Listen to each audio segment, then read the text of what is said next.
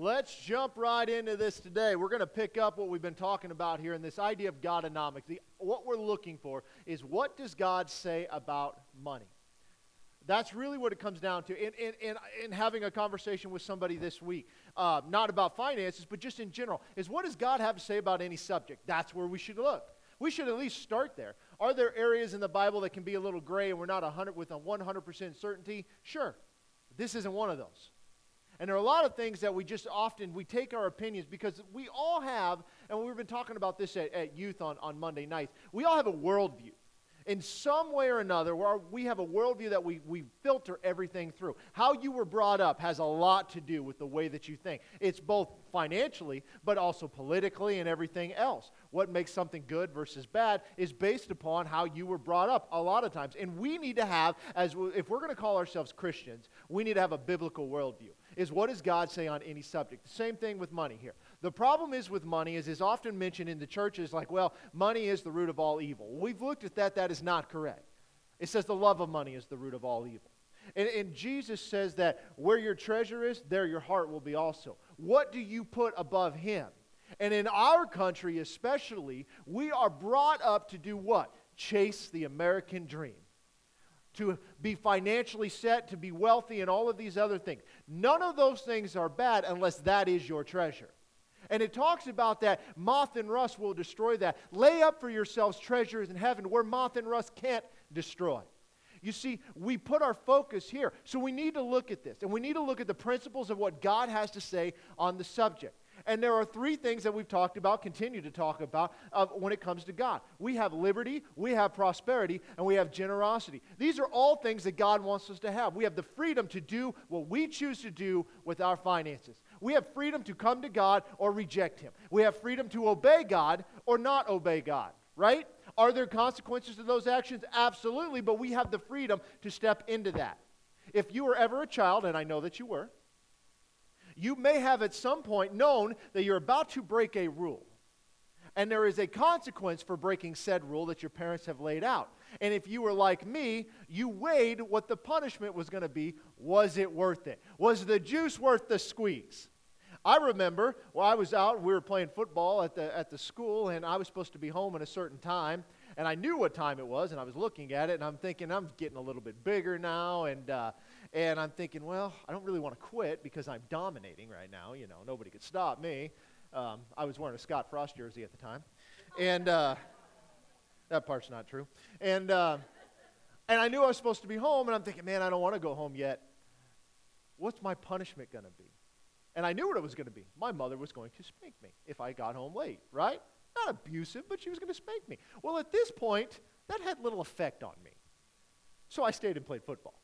Right? In that case, the juice was worth the squeeze. You see, I had a choice to make. Am I going to be obedient or not obedient? It wasn't the fact that it was the obedient thing to do, the correct thing to do, which it was. It was more so what was the consequences. Ideas have consequences. When it comes to this, with God, He gives us the freedom to choose what we want to do. He gives us the ability to be prosperous, but there's a purpose for that. It is so that we can be generous. When I mean generous, I don't mean just doing nice things for people. I am talking that there is a world that is dying and going to hell, and when we have the ability, we should be funding the ministries that are reaching out to the world. And they start at home.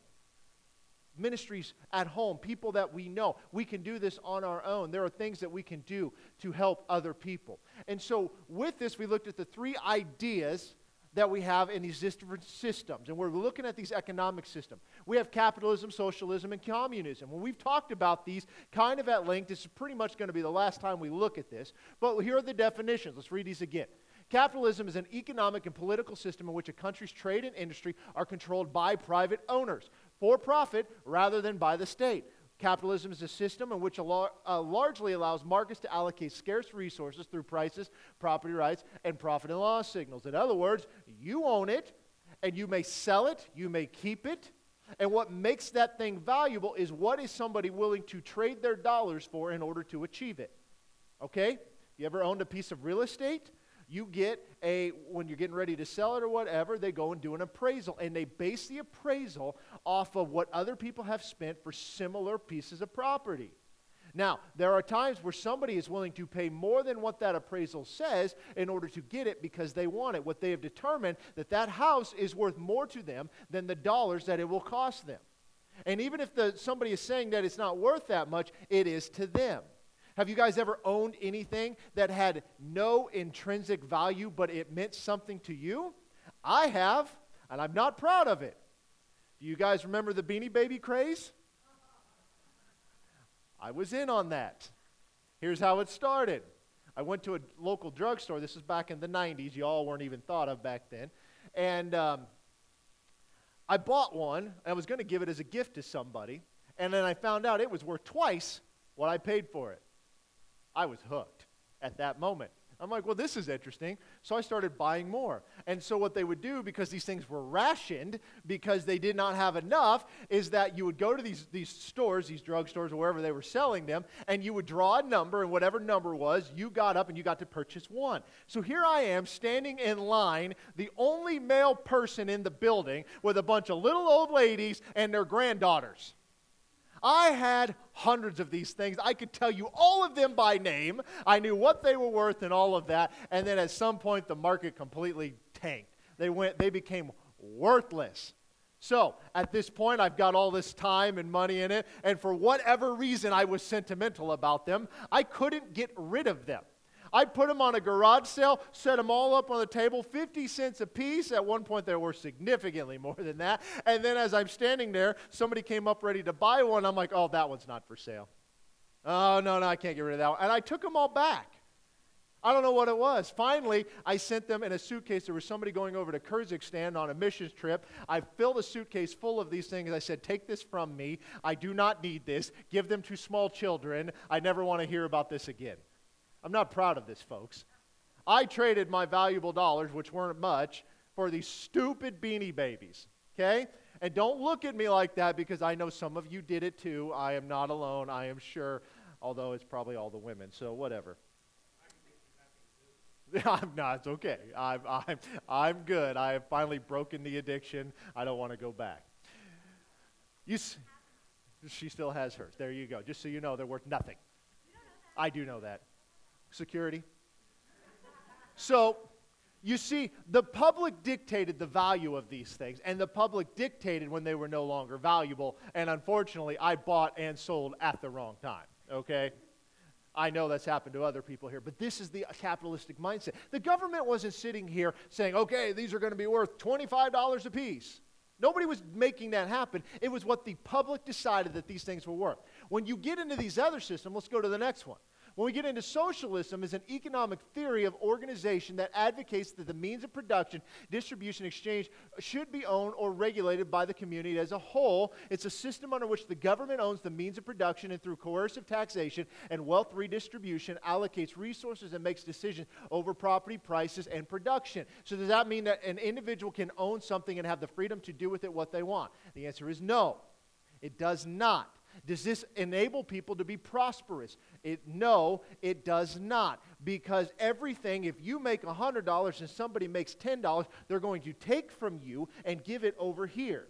You may have worked hard to earn that, but that doesn't matter because it's going to be equally redistributed.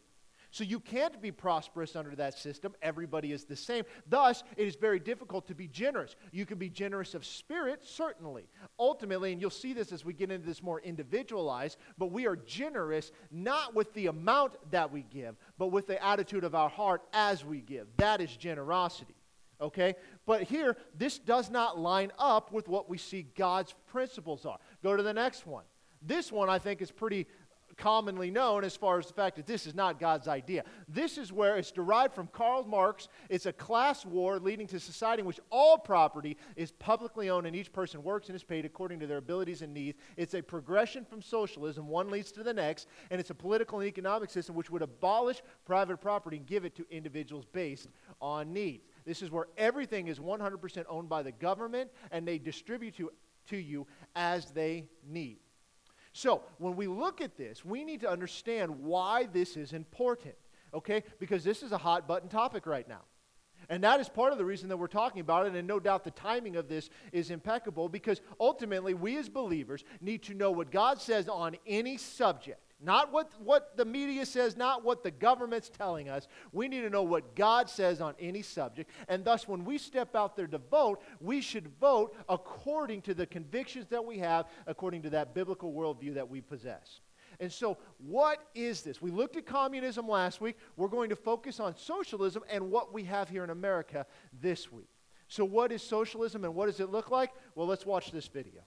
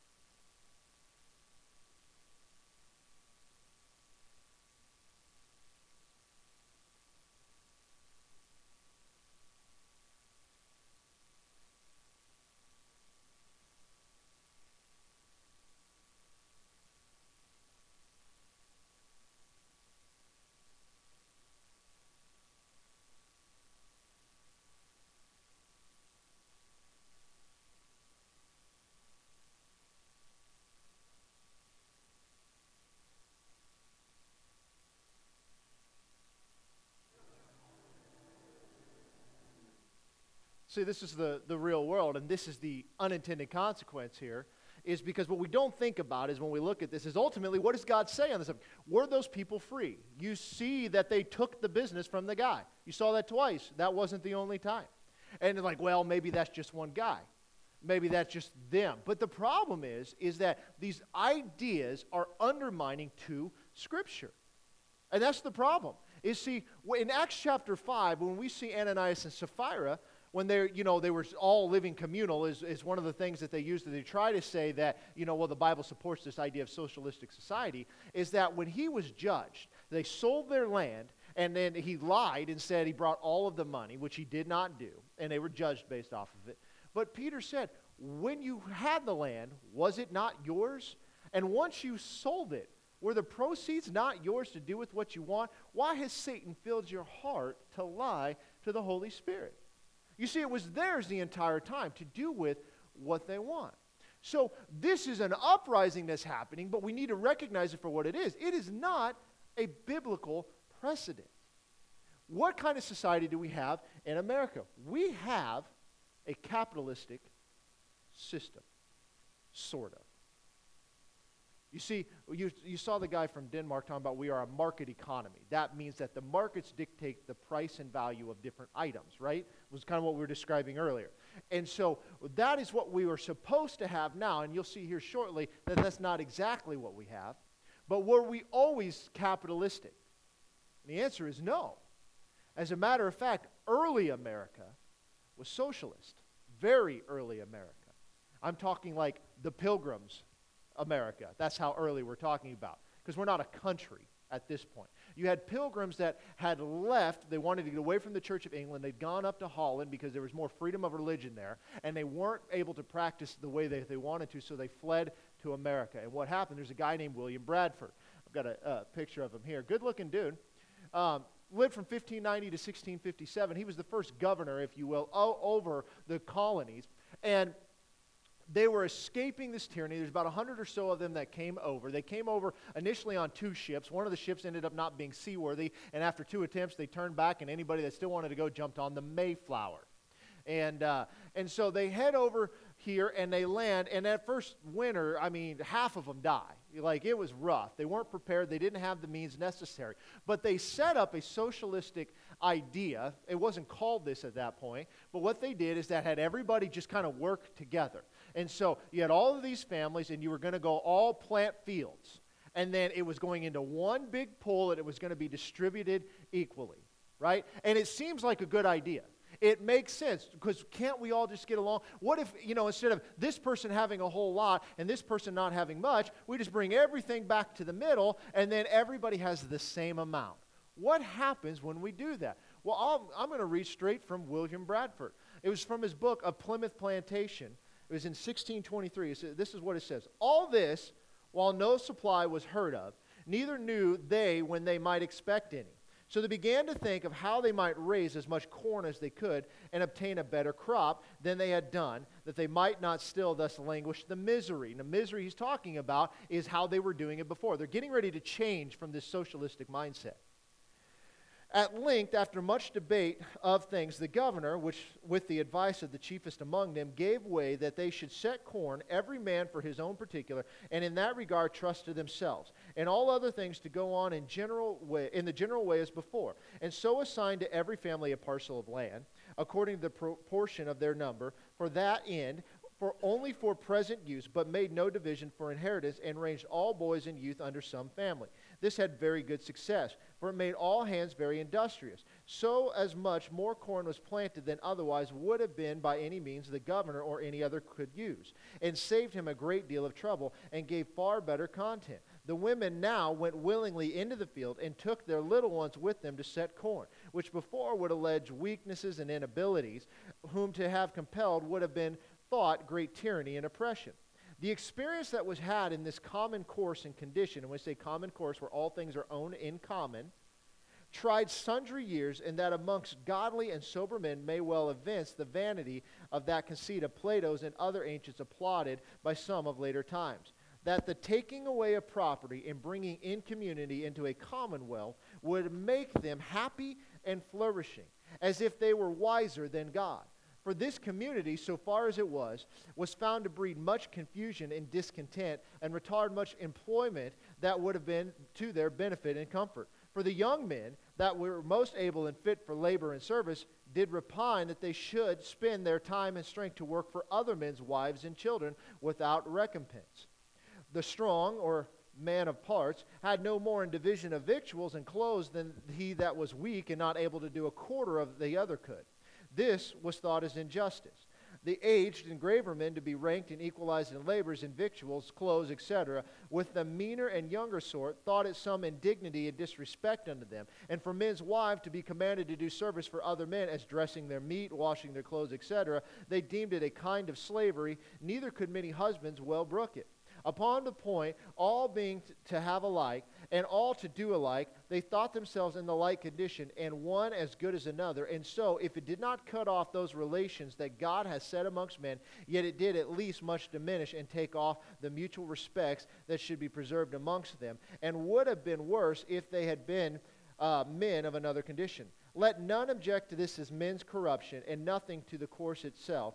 I answer, seeing all men have this corruption in them, God in his wisdom saw another course fitter for them. What is this saying? Is that the message that we tried proved ineffective because the men who were able to work didn't seem to think, well, I don't need to go out today because somebody else can do this. Why am I doing this for somebody else? And the older men, of course, could, and the wives thought it's slavery to go out there and take care of the other men. I take care of my own family. Why should I be taking care of this? And so the reason for that is the heart of man is evil from his youth. You see, we have something in us that we were born with that makes us take care of us. Now, God comes in and changes the heart, and we start to look outwardly focused, but that does not mean that the principles that God laid out of the ability to have liberty, prosperity, and be generous are not there. Because what happens after this fact is that they had more corn than they even knew what to do with, so much so that they were able to actually sell it and use that funds for other things. And when I say sell it, they weren't trading dollars, but items. It was a bartering system. And there was more than enough that helped take care of everybody. And so while an older man may not be able to work a field, he was able to bring other things to the table that these men were willing to trade their corn and other items for, and thus it made the system work. That is a market economy. That is what they went to because they saw the failure of socialism and had people starving to death. And you may be thinking, well, that could never happen here. Well, I'm giving you an example where it just did. And I'm about to introduce you to a man who is bringing these ideas. Now, you may have heard of him. You may not have heard of him. But his name is John Maynard Keynes. Here he is on Time magazine. You may have heard of the Keynesian economics. In fact, he was from 1883 to 1946, not alive anymore. There's another image of it here that has to do with his principles. Newsweek put out a magazine not that long ago that says we are all socialists now.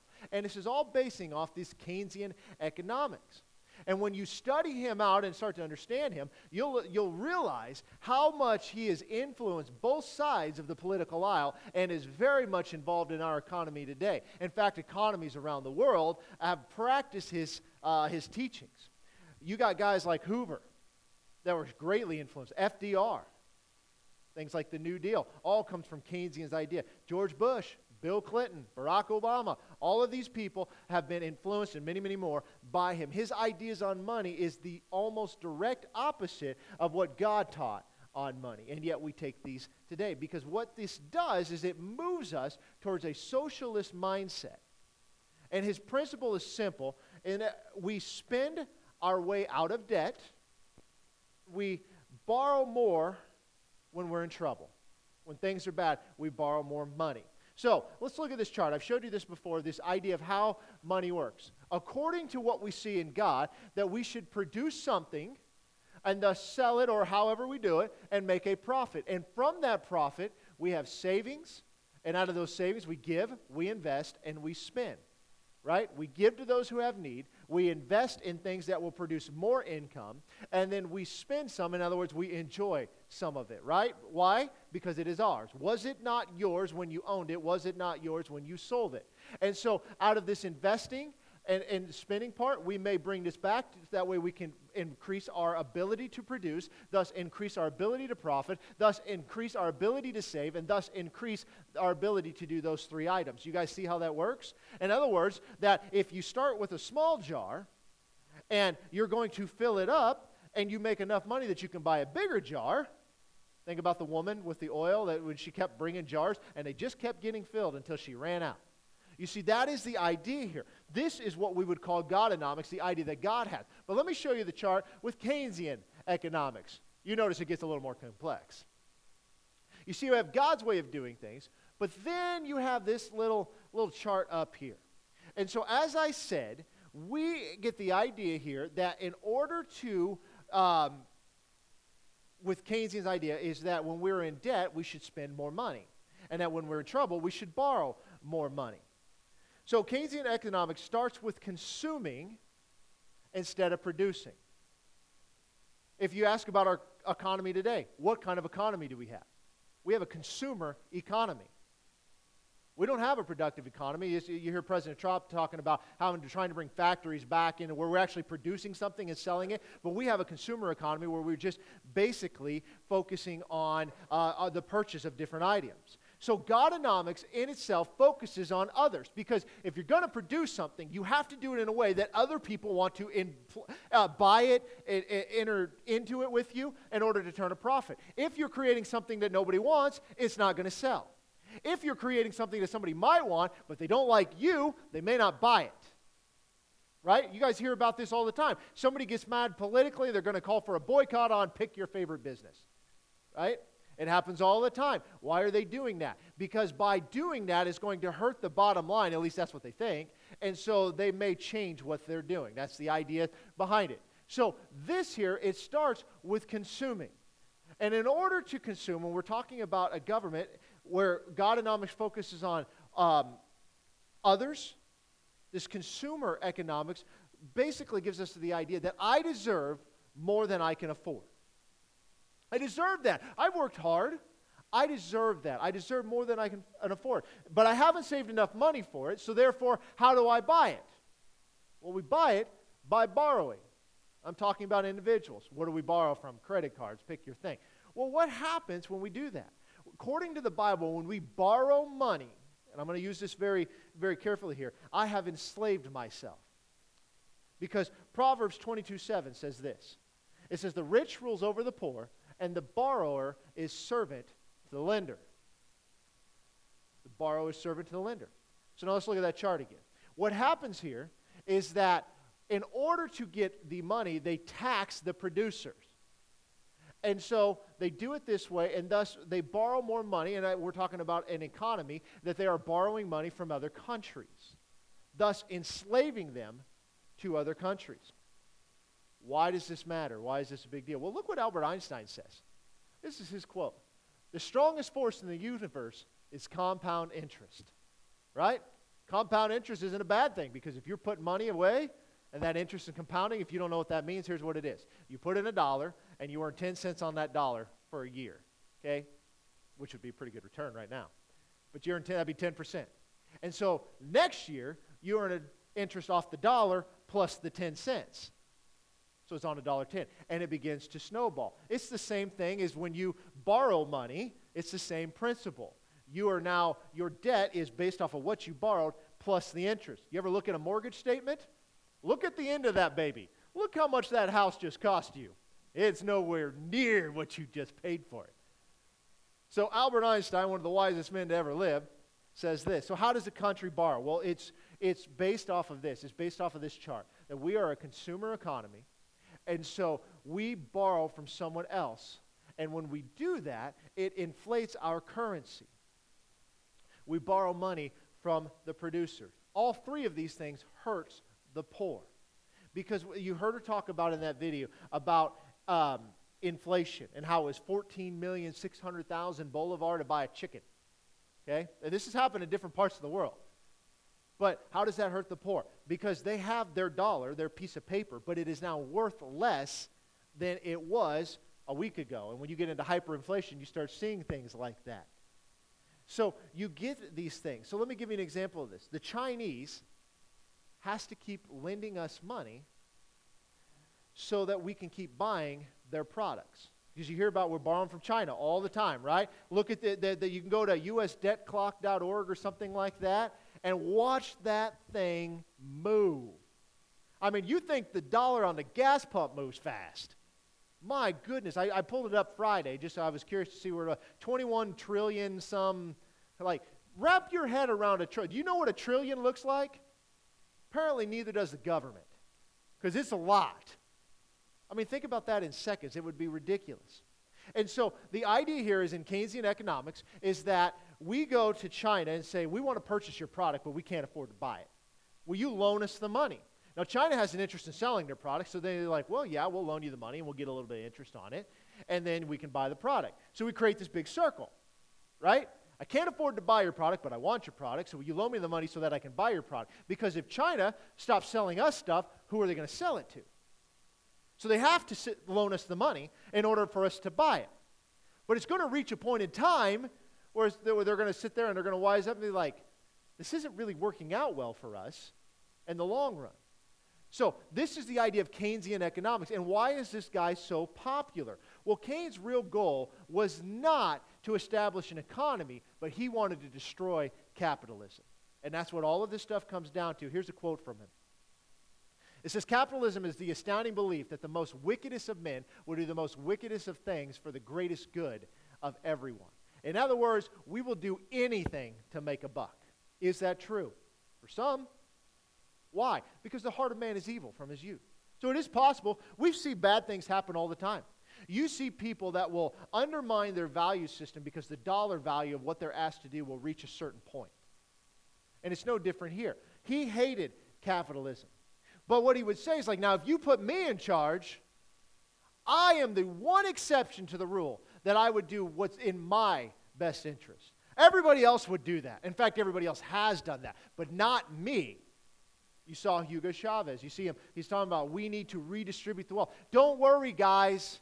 I'm going to take care of you because I am the one person that in all the world of evil has a heart for the people and will do what's right for them. And right now, as we speak, they are starving down there because there is nothing. Because now you have taken everything, every means of production from them, and they can no longer go out there and produce an income, produce something to bring an income home. Capitalism does not eliminate greed, and it never will. But what it does do is it neutralizes it. Because if somebody is acting out of sort, then you stop going there. There are places that I do not shop because I disagree with the values that they lift up. If somebody donates to Planned Parenthood, I try not to shop there. I'm not so hard-headed to say, if I'm driving somewhere, and I don't know that this is the case, but let's say Walgreens. Okay, and let's say they were a big donor to Planned Parenthood. I don't want to give them any of my money, okay? But if I'm driving by and my kid is not feeling well and they're the only one there, I'm going in and I'm getting something for my child. So don't misunderstand me. But this here eliminates or neutralizes the greed, because if you're too greedy and you start charging too much and you're taking advantage of people, people will stop going to your business. It happens all the time. And so that's the idea here, is the market is now dictating. Where Keynes does is different. Here's another quote for him. And this is really what his idea was. The best way to destroy the capitalistic system is to debauch the currency. By continuing process of inflation, government can confiscate secretly and unobserved an important part of the wealth of their citizens. If you stick your money underneath of a mattress, and you did that 50 years ago, and you put $10,000 50 years ago, what would $10,000 buy you? A lot. May have bought you a house. $10,000 won't get you a decent car today, right? And how is that happening? Because of inflation. Our dollar today is worth so much less. See, this is part of the Keynesian philosophy, is by taking the ability away from you, you depend more on the system. Where a true market system owned and operated by the people and for the people will eliminate this and neutralize this, because government does not hold everything. Okay?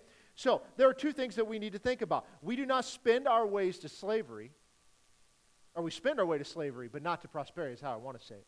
Right? You can't just go spend more and keep pulling. Only the government gets a printer that prints more dollars. And that we need to act our wage. Live within our means. You see, Keynes wants us to spend our way to prosperity. And so his philosophy here is that government stimulation will control the economy, and it is necessary for the general health and well-being. Now think about that. So in other words, without the government, we would not have any way to keep the economy afloat. We saw bailouts a few years ago, right? You remember that? And there were some groups that were like, yes, we need these bailouts. And there were some groups like, no, they need to live or die based off of what they're doing, right? We should allow systems to fail that have not been meeting the needs of the market. Why did we see such an uprise in foreclosures back in the 2008-2009? Because banks were getting greedy and giving loans to people who had no way of paying them back. I had a family member that got in on some of that. He took out a 30-year interest-only loan, which means that every payment you make goes 100% to interest, and you never pay down any principal on that home. And so what happened, and the reason this happened is because he couldn't afford that house any other way, but they made it work for him, not what's in his best interest, but gave him what he wanted. And he's a big boy. He should have to, own that. But it came to a time where they got into some financial trouble, and the market had turned, and he had to borrow $15,000 to sell his house. And he had never paid down one interest. That house cost him, I think, close to $100,000, and he never owned it. That's messed up. And that's why these banks got in trouble, is they were loaning money to people that had no ability to pay them back and got them into setups that made it impossible for them to get out of. So the stimulation of the economy is approached through encouraging consumption in the marketplace. And we measure this based off of GDP, the gross domestic product. It's the measure of the output of a country, the number of dollars exchanged through the year. So here's how this works, is that the government comes out with a stimulation package. Remember Bush did that? You guys, George G.W.B., I remember I got a check in the mail from him. I got $600 back in, what was that, 2001, something like that? I don't remember when it was, because it was an economic stimulation package. It was a prorated tax refund. After the fact, all the taxes were done. And so the idea is the government gives you this $600, this is what it was for Amy and I, and then we take that $600 and we go down the street and we spend it. And then they tax that money and bring it back in, and then they come up with another one, and so you've got this big circle, okay? And thus, because more dollars have now entered into the economy, now where do those dollars come from? A printer, okay? More dollars have entered into the economy, thus our GDP is up. Isn't things going well? No. You see, it gives the idea of a healthy economy, but it's not. GDP is a good thing. But it is literally measured on the number of dollars that have exchanged hands. Now, if those dollars are made by individuals out there and purchasing things and stuff like that, that's one thing. But if the government is pulling money out of thin air and they're printing it, and you guys know that they are because they admit to doing this, it is now deflating our currency. Thus, those dollars are worth less. See, they say a healthy public debt underneath these Keynesian philosophy is somewhere between 50 and 70% of the GDP. Now, let's think about that for a minute. That means that at least half of whatever your GDP is, up to 70%, should be in debt. Our economy, we're very much in debt in America, right? So if it was $100, $50 to $70 of that should be debt. Now, what do they do when they want to borrow more money? We have to increase the GDP. So what do? We do stimulation packages. And we send more money into the economy, thus it's getting printed, and it's getting sold and bought and all that other stuff, thus increasing our GDP. Now that 50% is now $120, and so we can get $60 instead of the original 50. And that's how we keep going. And that's how you end up with $21 trillion in debt. So it's just average spending cycle. This is what it looks like. Here's number one.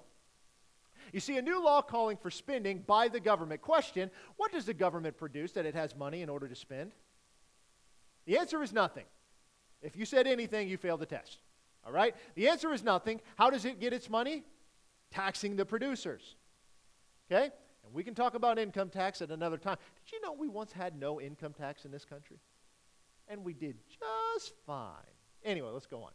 Number two, tax dollars, they run out because they've only got so many of those, so then it goes to number three.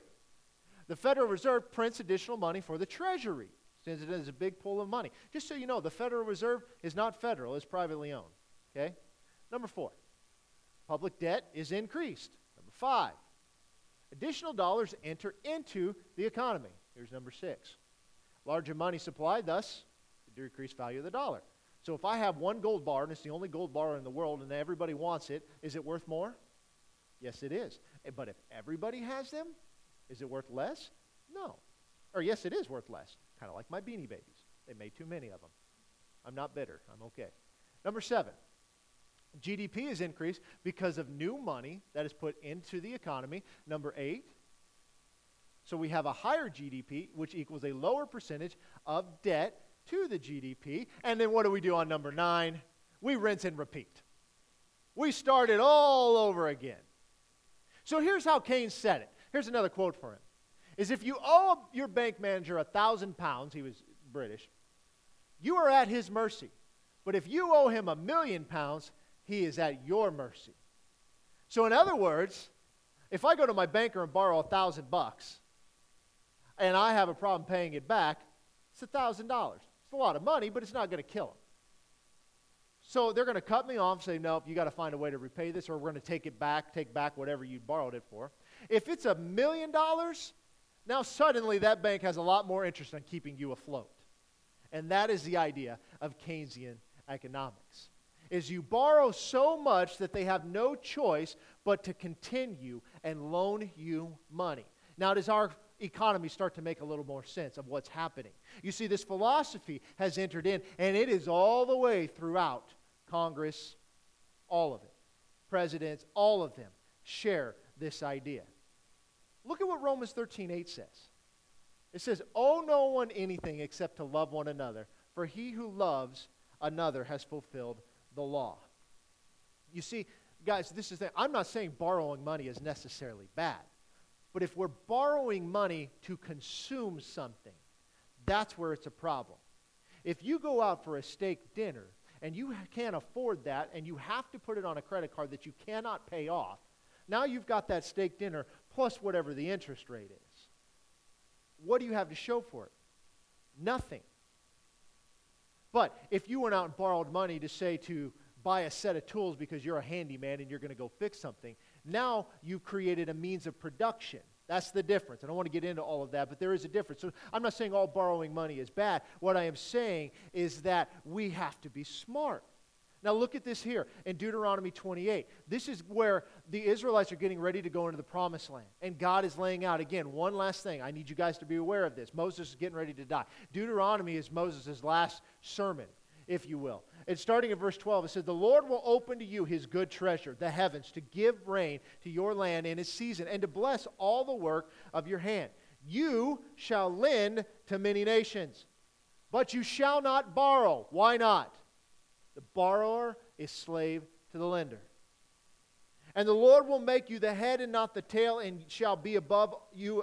You shall be above only and not be beneath. If you heed the commandments of the Lord your God, which I command you today, and are careful to observe them. So you shall not turn aside from any of the words which I command you this day to the right or the left, to go after other gods and to serve them. You see, he said, listen, you can lend to other countries, but do not borrow from them. And then look at verse 15. But it shall come to pass that if you do not obey the voice of the Lord your God to observe carefully all his commandments and his statutes which I command you today, that all of these curses will come upon you and overtake you. And guys, before that, there's a whole pile of things. This is what's going to happen. Remember, that was what was the covenant that they had set up, that obey God, do it, worship him only, and you are going to be well. And he's giving some last things. Guys, don't do this. But look at verse 43. The alien who is among you, that's a foreigner, shall rise higher and higher above you, and you shall come down lower and lower. He shall lend to you, but you shall not lend to him. He shall be the head, and you shall be the tail. See, this isn't a commandment. He's saying this is what's going to happen. And did that happen? Oh my goodness, yes. Time and time again. You know, Raleigh Morris, our Jewish missionary that we support, I asked him one time, I said, what is it with Jews and money? You know, there's that jokes that go around and all that kind of stuff, you know. And he said the one thing is that Jews teach on money all the time. When you're a child, you were taught how money operates. And I said, so why are all these countries always like, I mean, it's not, you know, we think of Hitler and killing the Jews. This has been going on for a long time. I mean, you see it all throughout Scripture, things like that. He said one of the biggest reasons is that the Jews were the lenders of the money to these other countries. And a lot of times, instead of paying them back, they just go kill them. And he said that's why you see a lot of these wars where these Jews are slaughtered, is because they were the banker. You see, America, who are we loaning money to today? Nobody. We don't have any. Because we have a consumer economy. It's based on consumption. There was a time in American history where other countries were borrowing from us. We had a lot of savings. We had a lot of gold because we were producing. We would loan money to England. In fact, if you guys are familiar with the Suez Canal, it was created back in the 1800s as a point so that they could get through and keep trade, making it so you didn't have to go all the way around Africa. And we had loaned England a ton of money. And they owed us money, and there was a war that was getting ready to happen over this Suez Canal. And England was a big part of it, and the U.S. didn't like it. And so the U.S. leaders, and you can study this stuff out, basically gave old England a phone call and said, hey, you know, if you're going to go to war over this, why don't you just go ahead and pay us back everything that you owe us right now with interest? And they decided, well, maybe that's not such a big deal. Maybe we don't need to fight over the Suez Canal. Why is that? Because we had a hold of them. You see, if we call that loan due in full, they had no means of paying it. That's the difference. That is why the borrower is slave to the lender. Now think about our economy. Some of you guys remember a time in which we had the gold standard, right? Which meant every dollar that you had was backed by either silver or gold. In other words, the U.S. for every dollar had silver or gold set aside in savings account and some, set up, Fort Knox and all that stuff. And that dollar represented a percentage of that gold. So if that dollar went anywhere, the U.S. had the ability to pay it back in gold. It was called gold notes, silver notes, all of that, silver certificates. If you notice our dollar bills today, now it says Federal Reserve note. So now it's based off the promise of the U.S. government. Okay? But back then it happened. And when was that? Back in the 70s, I think, when they went off the gold standard? I can't remember when it was. Do you remember, Stan? You were there. He was there. So, but why did we go off the gold standard, and why did it happen on a Sunday night? You ever wonder that? Well, what had happened is America started borrowing a bunch of money from France. More than they had produced. They were borrowing money left and right. And France had a whole list of things that they wanted America to stop. So they called our debt due in gold, and we did not have it. And so Nixon knew we didn't have it because we've been borrowing so much, and so he made inflation critical to our economy. And so what he did is he took it off the gold standard, and now they were able to pay back our debt in U.S. dollars, promised and backed by the good faith of the government. Okay? So what is that dollar worth? It is worth what the government is saying it is worth. And it's introduced inflation like crazy. You guys remember 10-cent cheeseburgers? They existed at one point. If you get offered one now, you need to run away from it as fast as you can. You see, you don't borrow your way to prosperity. You borrow your way to slavery. God wants us indebted to no one, not even himself. Now think about this. Everything that we've ever done wrong, every bad thought that we've ever had, we owe a debt because of that. I mean, Jesus, when he's standing there, he says, if you've even looked at a woman with lust, you've already committed adultery in your heart. He upped the ante. He said, these are all the things that you've done wrong. But God intervened on our behalf and paid that debt in full for us. Are we indebted to God for that? No, we're not, because he said we're not. He said, I no longer call you slaves, but I call you children. You see, we are brought in by him and by him alone. It is he that makes it ability to do this. And so there are three things that we always have to do when we're looking at finances. We're going to get more into the personal side here shortly, but we have to look inward, we have to look backward, and we have to look forward. When we look inward, I need to figure out, why am I making so many dumb choices? Why do I make these choices? When we look backward, we've got to ask myself, did this make my life better? Has it added anything to my life? There's a verse that in Proverbs 13:7, it says, there is one who makes himself rich, yet has nothing, and one who makes himself poor, yet has great riches. Think about that for a minute. It's not how much you have. It's does what you have you. And so when we look at these economies, we have to look at it this way. When we look individually, we have to look at it this way and say, okay, is this everything?